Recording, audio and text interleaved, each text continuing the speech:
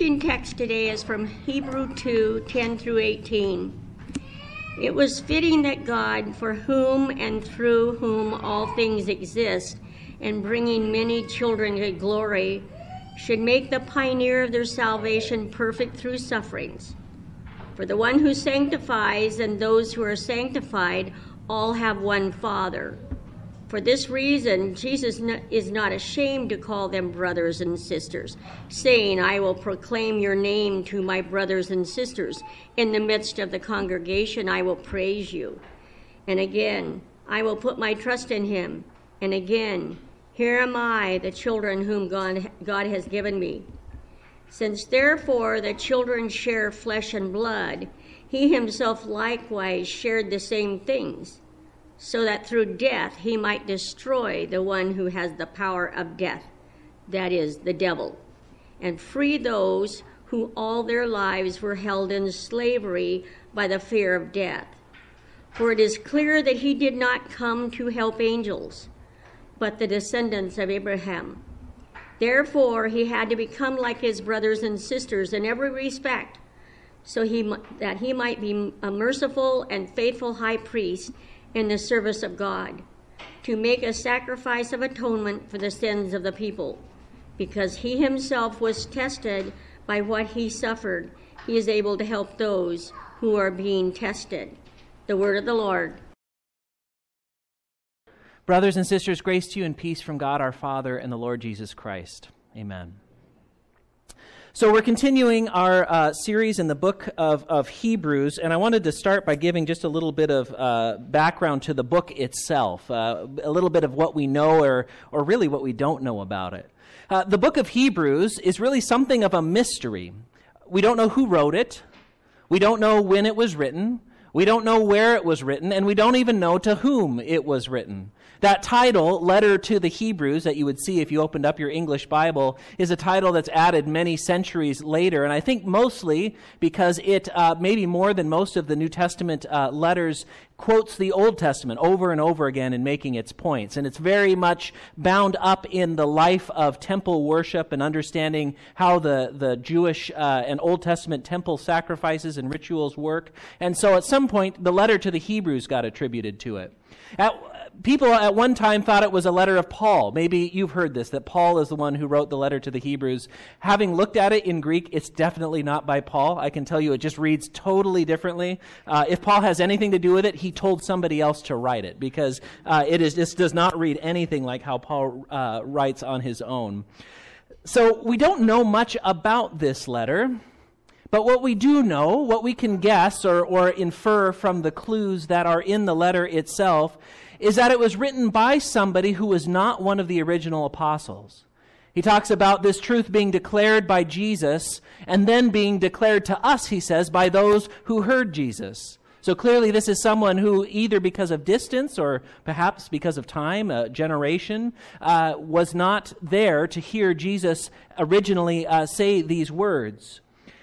And the audience, the group of people that he is writing to, seems to be a congregation or a community, a church of some kind, that is beginning to find its energy, its faith even, to fade.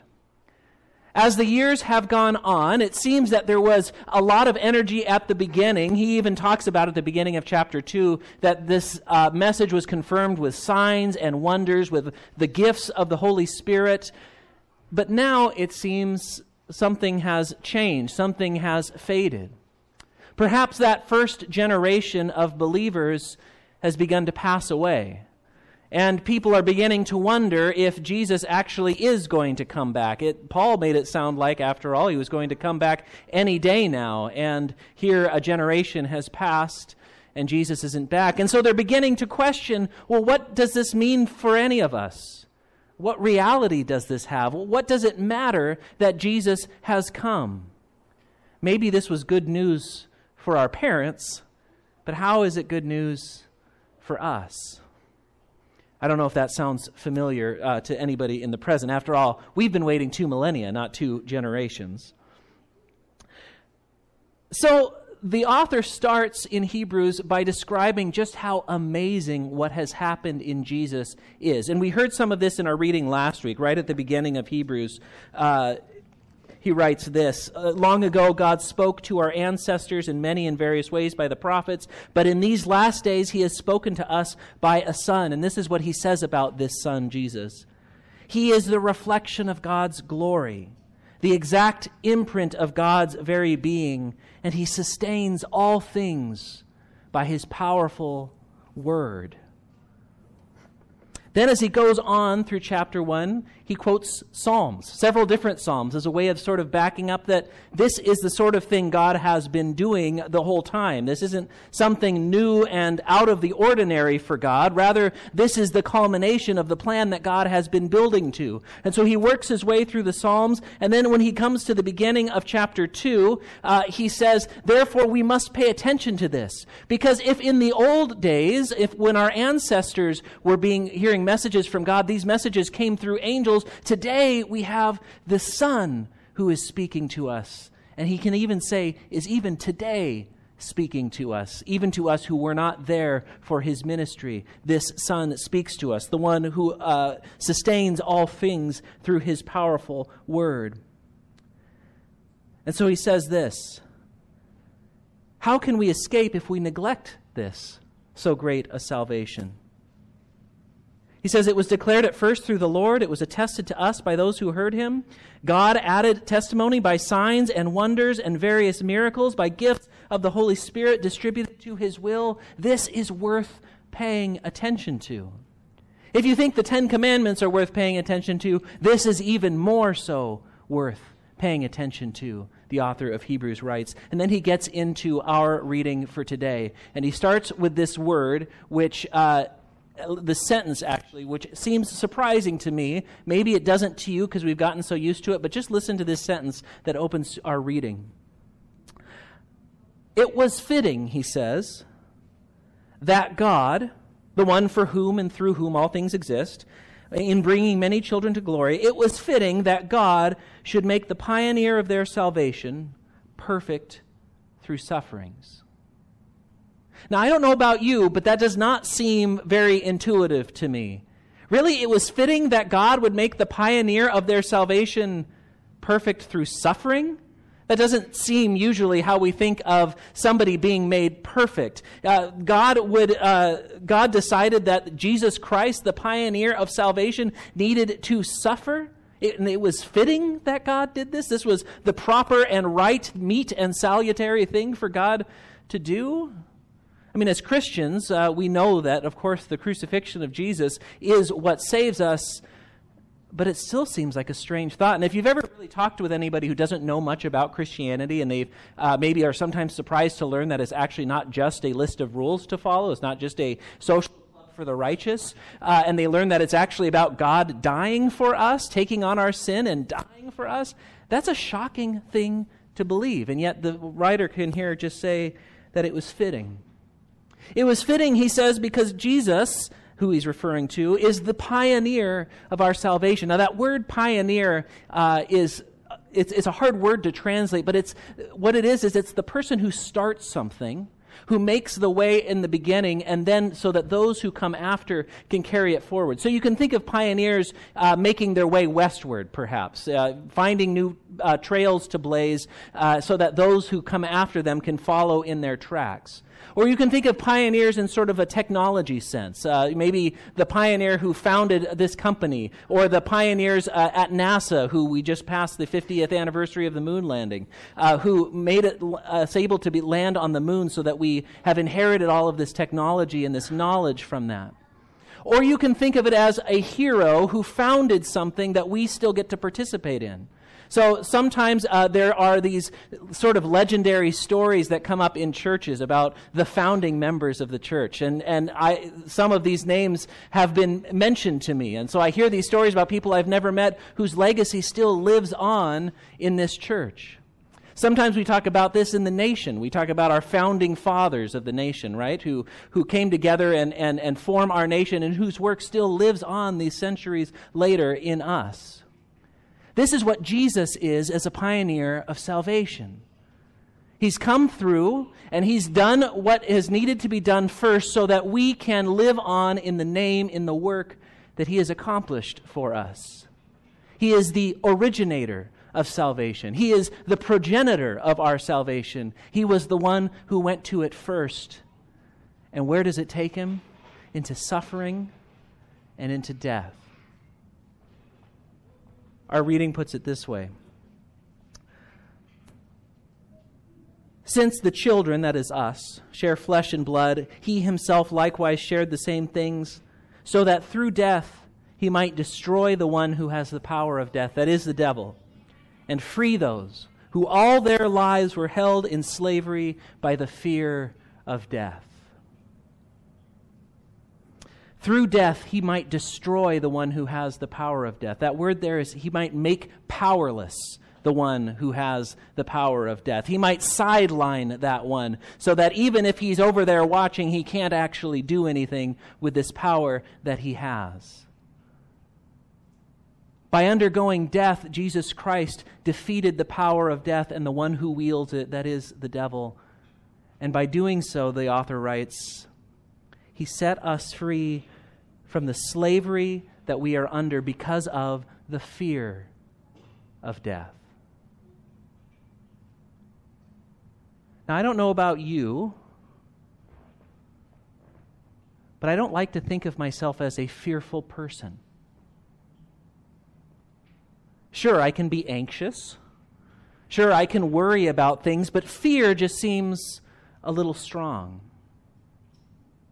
And yet, as I think about the things that motivate my actions day in and day out, so many of them relate in one way or another to this fear.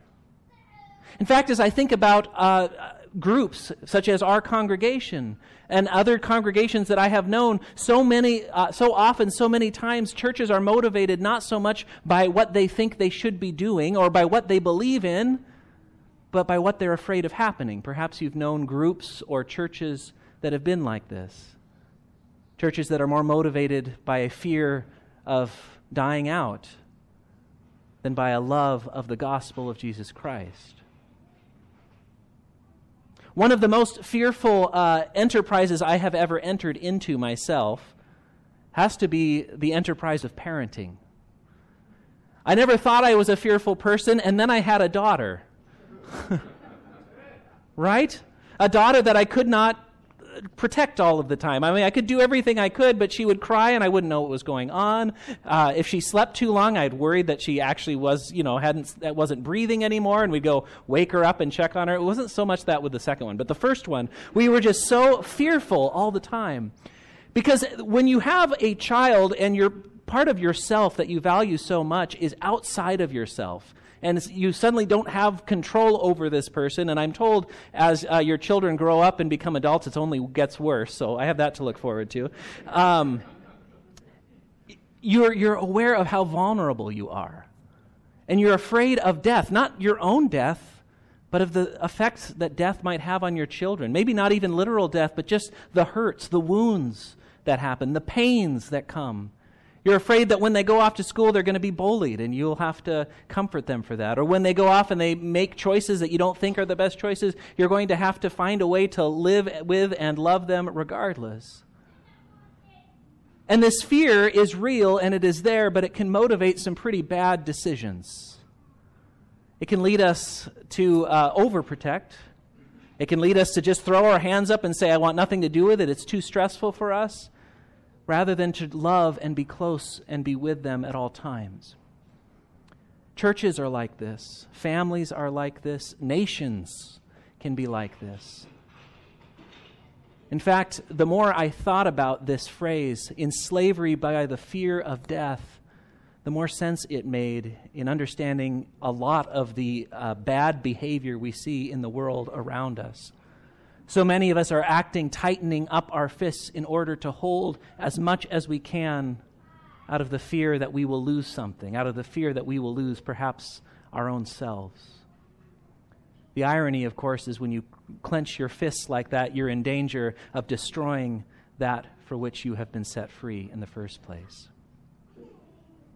So I ask you the question, What fear is holding you captive? What fear is enslaving you? How has the power of death kept you from doing the things that you have been called to do? How has the power of death tightened you up so that you are not living in that fearless freedom for which God has created you? What sorts of things might you say if you were not afraid?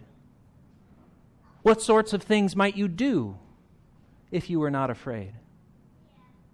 Who are the peoples you might stand up for if you were not afraid? Who are the peoples you might stand up to if you were not afraid? Because the truth of the matter is this, that Jesus Christ took on flesh and blood and entered into our suffering and our death so that death itself would be defeated. So that even though we undergo death, even though death awaits all of us at the end of our lives, it has no power for us. That we have a pioneer who has already been there. We have a pioneer who has already made a way through for us. A pioneer who has promised to come and to bring us to himself, to provide us everything that we need both in this life and especially in the next. This Jesus Christ is here with us today. Though it seems so distant, millennia ago, centuries ago, thousands of miles away, he is present here and now for you, offering the forgiveness of sins, offering love, offering promise, giving you freedom without fear. Amen.